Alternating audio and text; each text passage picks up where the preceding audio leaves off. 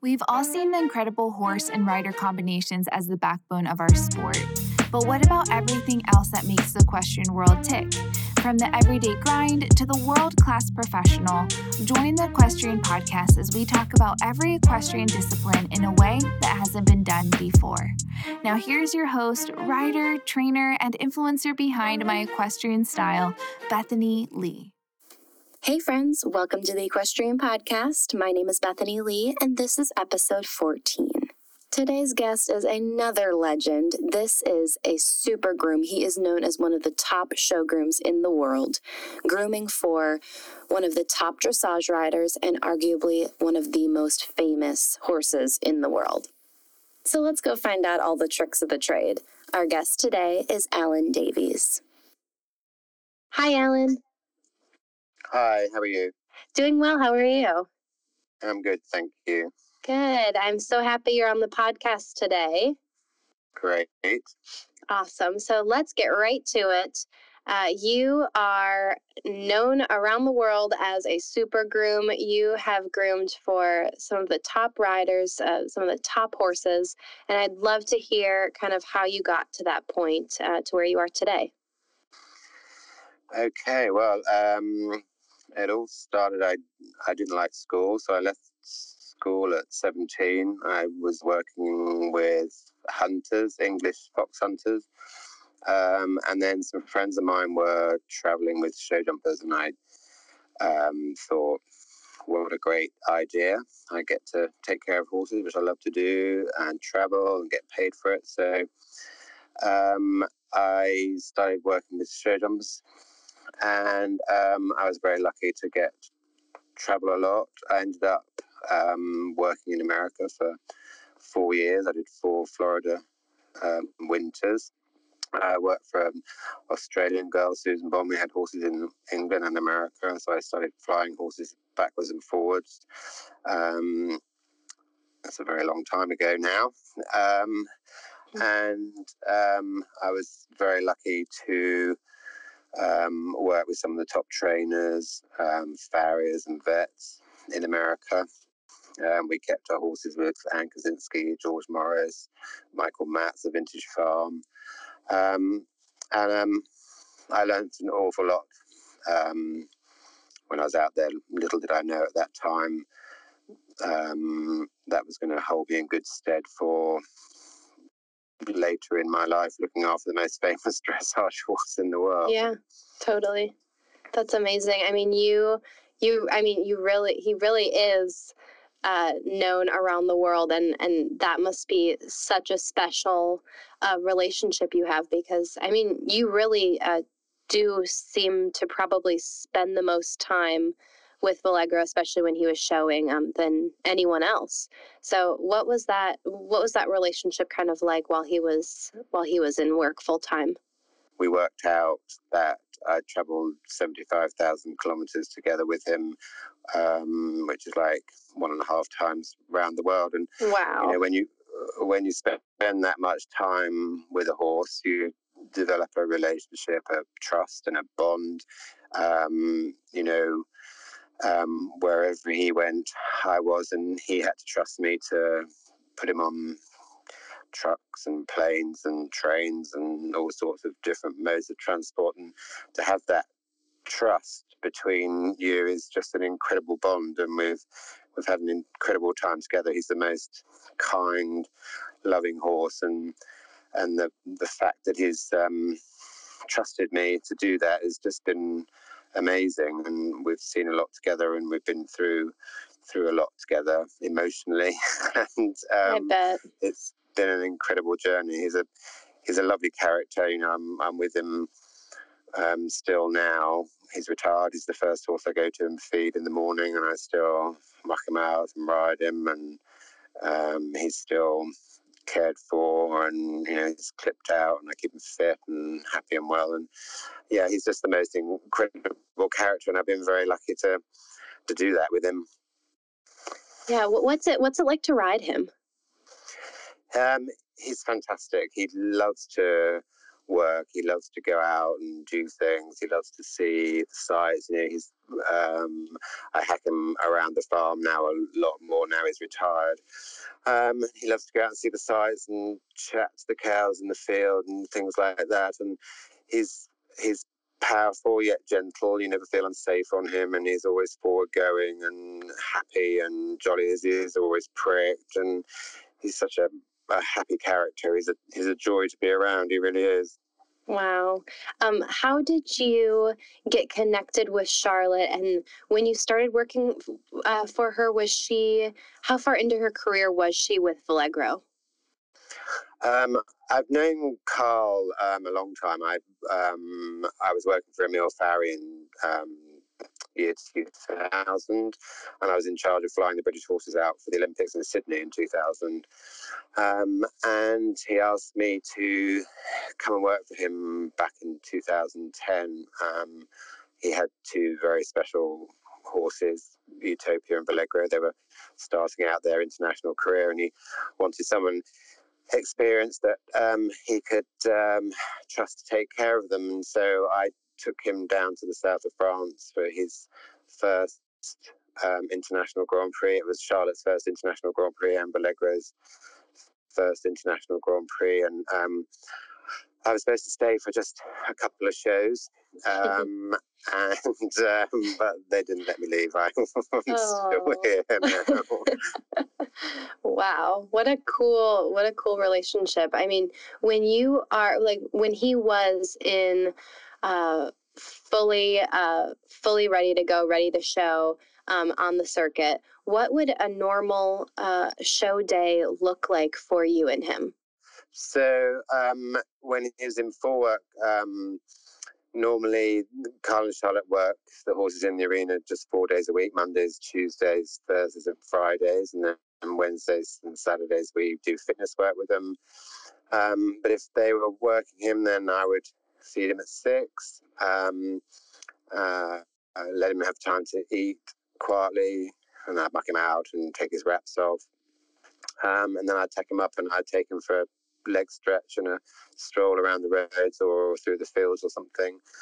And then Charlotte would work him in the arena, and then after about 45 minutes I'd get back on him and take him for a cool down, and then I'd wash him off and ice his legs and whatever else needed doing. And then he'd get some quiet time. He'd either go in the paddock, or I'd hand walk him in the afternoons, or take him to the aquafit. We have a water treadmill near here, so I do some extra fitness work with him in the aquafit. It's great for fitting and without any stress on the lower limbs. So that was sort of a normal working day, really. Okay. What kind of products do you really rely on when you are grooming a horse or taking care of a horse? We're very lucky. We're sponsored by Netex for products, so I tend not to shampoo them too much, but the Netex have a shampoo, a mild shampoo that you can use without stripping out the coat. And then I have a range of brushes, my own brushes from Exclusive. So I like to curry comb them and then brush them over, groom them twice a day, keep the coat good, the muscles worked, and keep them softened and relaxed. And then we're lucky to be sponsored by Keep, so the tack's very important. He's had a Keep saddle now for all his career, which is regularly checked and fitted. If they change shape, they muscle up differently, different times of the year. So we keep that in order. So I try and keep it fairly basic, really. I don't like to use too many products on. I like to keep the skin and the coat, keep the oils natural. I don't like to dry them out with too many products. Yeah, that's really cool.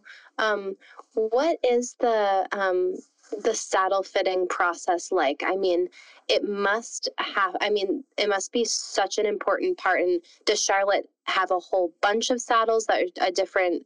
Each horse gets their own saddle. How does that work? Yeah, each horse has its own saddle and they get fitted individually. And each one will have the saddle come out regularly just to make sure they've changed muscle shape at all. Okay. So what type of a keep saddle did Valegro go in? He has the Emporio, which he's Okay. had for many years now. Okay. And are you a fan of the Akeep saddles? I mean, what kind of sets them apart? Yeah, for sure. They're lightweight. They're not too heavy, so and they fit sort of close contact, and they're a good shape for the rider. They put the rider in the right position so that they don't hamper the movement of the horse. Okay. And then with that saddle, what kind of padding do you like to add to it? What saddle pads are involved? They have a cotton numner, and then Valegro has a gel pad on top of that between the pad and the numner. Okay. And which the saddle just sits on. Got it. Cool. So what does a normal show schedule look like to you? Are you there? Let's say it's an international show where flight's involved. What's the schedule kind of look like leading up to the show days? It kind of depends on how far and how long the flight is and how far ahead of the competition we go. If it's a long flight, say when we flew to Vegas or when we flew out to Rio, I have to travel from here out to Europe, so that's a day's traveling to get to the airport, and then they have the flight. And then generally, if we go into America, then we have to do 48 hours quarantine, where the horses are only allowed to hand walk, and they get blood tested and tick sprayed. So that's quite testing for fit horses to cope with. And that's why we kept him very fit to cope with that amount of traveling.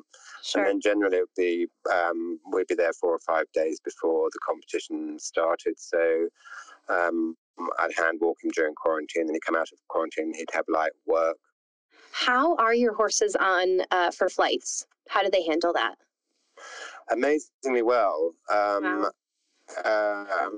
Yeah, I mean, Valegro did a lot of traveling, and he's quite a greedy horse, so as long as he's got food and water, he's usually quite happy. He'll go anywhere. So I've been very lucky with him. And then last year I flew two young horses out to try on for the World Games, which Charlotte rode a mare called Freestyle and Carl rode a horse called Delicato, and they were both 9 and 10 years old, and they'd never flown before, and they coped amazingly well. I was thrilled with them. I wasn't sure how they'd cope. Delicato is quite a nervous horse, but he got in the crate and ate and did everything he should. So I was thrilled. So is there anything you can do to prep a horse for that, or you just kind of hope for the best? And yeah, there is nothing you can do to prep them for flying. You just got to hope they cope, right. and just get on with them. And luckily they've usually travelled a lot abroad. You know, we have to travel quite far to get to the European shows. You know, it takes me 4 hours to get to Dover, then I have to get the train or the ferry over, and then it'll be another 5 or 6 hours on the other side. So they get used to travelling when they get onto the international circuit anyway. And then you just have to hope they're going to cope with the flight. And I mean, generally on the whole, if you have them fit and they know you, they've got me with them. So that's the one sort of normal thing for them, is to have me there feeding them. So hopefully we can gain their trust, and they cope with it. Wow. So when you're in flight on your way to a show, you're down there with them, or are you up in the cabin? Like, how is that all situated? These days we have to be seated for takeoff and landing, but the rest of the time we're there with them. Okay.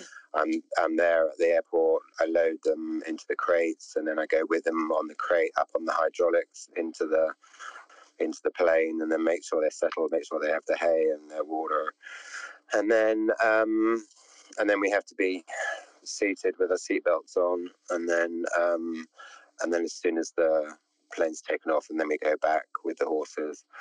And I mean, it's generally try to not fuss too much with them, but just be there to make sure they're okay. If there's a long flight, I'll give them a feed, give them a mash to make sure they're getting fluids, and try and keep their food intake to as normal regime as possible. Sure.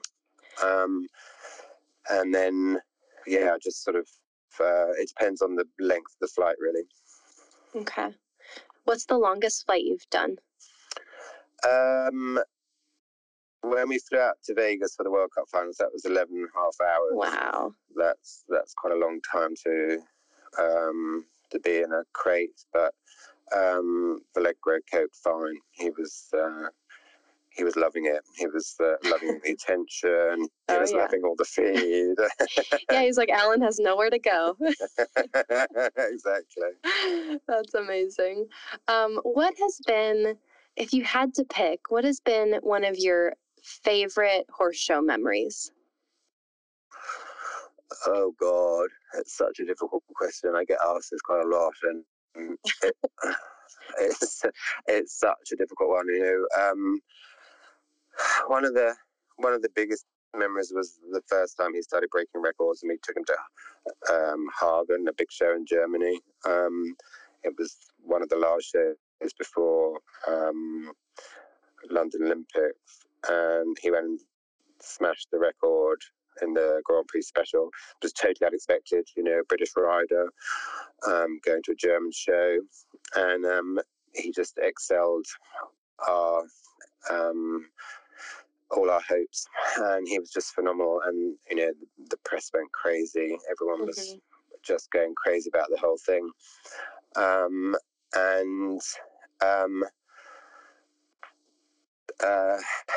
that was a very memorable moment. And then I think the first time we won the World Cup in Lyon in 2014, he debuted his new music, the How to Train Your Dragon curve. Oh, yeah. And they'd only just ridden through it once at home. And we had to go to the World Cup finals, and he didn't put a foot wrong the whole time, and he went through the music. He was spot on. Every footstep was to the music. It was the most amazing test ever. Wow. And then incredible. And then, of course, there was his retirement at Olympia a couple of years ago. It was, just the most incredible 3 days. We had him up in London. The press was phenomenal. I was pulling him out of his stable every hour or so for interviews, photographs, and then I was asked to lead him in on my own up the centre line on the last day. And we stood outside in the collector ring on our own, and everyone had gone into the main arena, and then they opened the curtains. The noise was unbelievable. I've never heard anything like it. I was in floods of tears. Oh, I cannot imagine. I was just going to ask, what was that? What were those 3 days like for you? I mean, it must have been bittersweet, right? I mean, because I'm sure you knew more than just about anyone, kind of like when his time was to start kind of tapering down. But wow, I mean, what were your emotions like? It was quite a roller coaster. I mean, everyone was so supportive of the fact that we were retiring him at the top, but I mean, the whole world adore him. He's such a character, and everyone's grown to love him, and he's sort of he's a huge celebrity in his own right. So it was very emotional. The thought that I wasn't going to be taking him to shows anymore was very emotional. It was fantastic that he was going out at the top. And then the fact that they'd asked me to lead him in on my own, just him and me, was just, it was just undescribable, really. The when they opened the curtains and I had to walk in, the noise and the emotion was just like nothing I've ever felt before in my entire life. It was just incredible. Wow. Do you think, I mean, you have to wonder if he had like any idea what was going on. I'm sure he was just like eating up all of the attention. He absolutely loved it. He was incredible the whole 3 days. I mean, he just loved every second of it, completely and utterly. And I led him into the arena, and he had his nose in the camera. He was looking around. He was just, they were trying to interview me. I was trying to stop the tears, and he stood like a rock in the middle of the arena when the eyes of the world on him, and didn't turn a hair. It was just incredible. Wow. Oh, that's so amazing.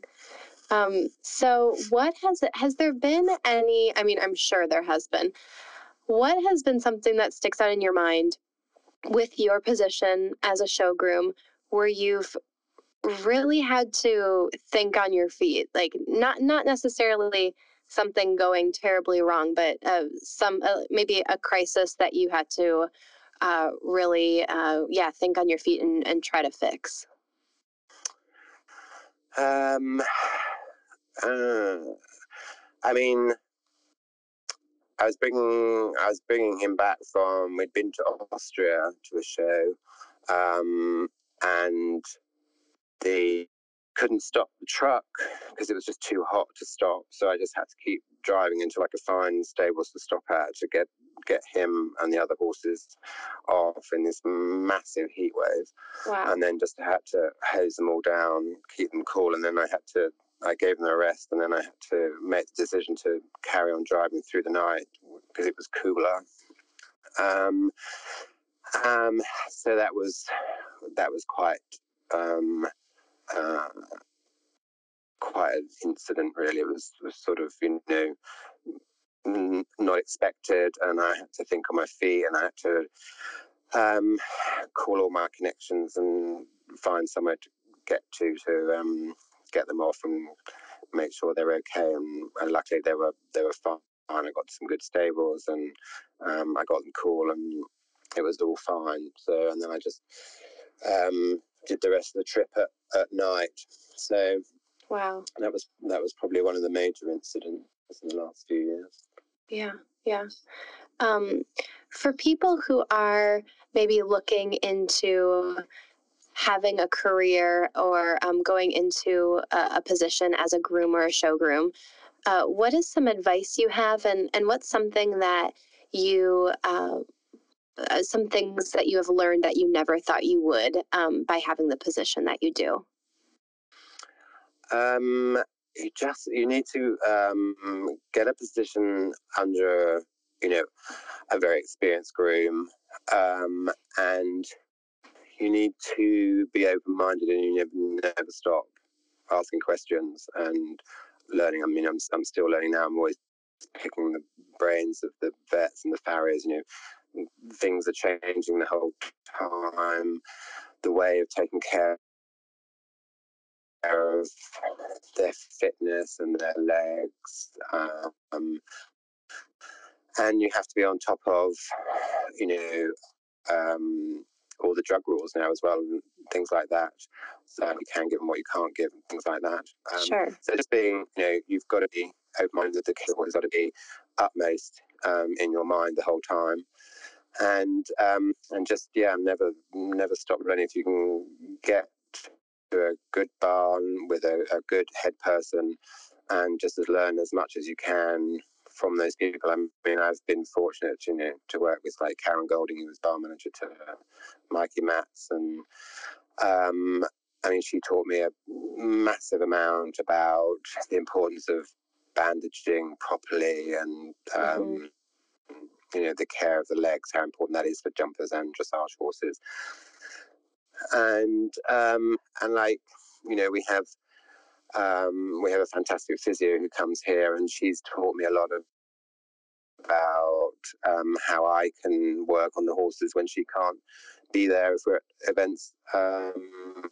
And she shows me all the different exercises and stretches I can do with the horse to keep them in tip-top condition, or if they're getting sore anywhere, I can work on them if she can't get to an event or a competition. So, yeah, I mean, if that's the biggest advice I can do, just wanting to learn and just keep learning.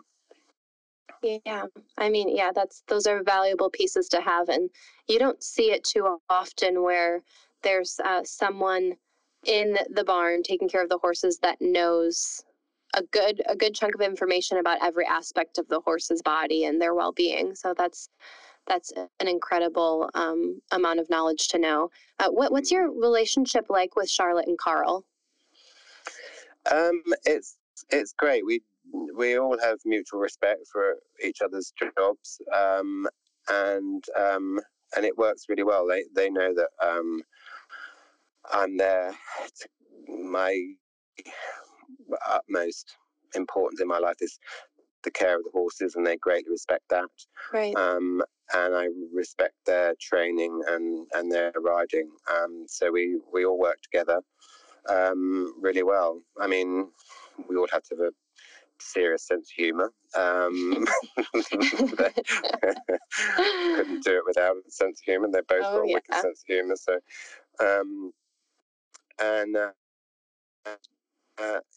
it works really well. We're a great team. That's awesome. Well, yeah, definitely shows. Well, Alan, I just want to thank you so much for taking the time to hop on the podcast today. I learned so much, and I know everyone listening will. So thank you again, and I wish you all the best during this show season. Thank you. No problem, and it was lovely to talk to you, and hopefully we can talk again. Yeah, that sounds great. I am so excited to tell you about our sponsor for this episode, because it is the only saddle that is trusted by our guest today, Alan Davies, and his iconic athlete team, Charlotte Dujardin and Valegro. And that brand is Equipe. Equipe offers saddles, bridles, and other leather works. They offer a custom saddle fit experience that is trusted by top athletes. So go ahead and schedule your saddle fitting by visiting their website. It's equipeusa.com. That's EQUIPE.USA.com. Or give them a call at 949-945-3055. What did you think of today's episode? Head over to anywhere where you listen to the Equestrian Podcast, and please rate and review and tell me what you thought. I would love to hear your thoughts because I'm curious, and it helps people like you find the Equestrian Podcast.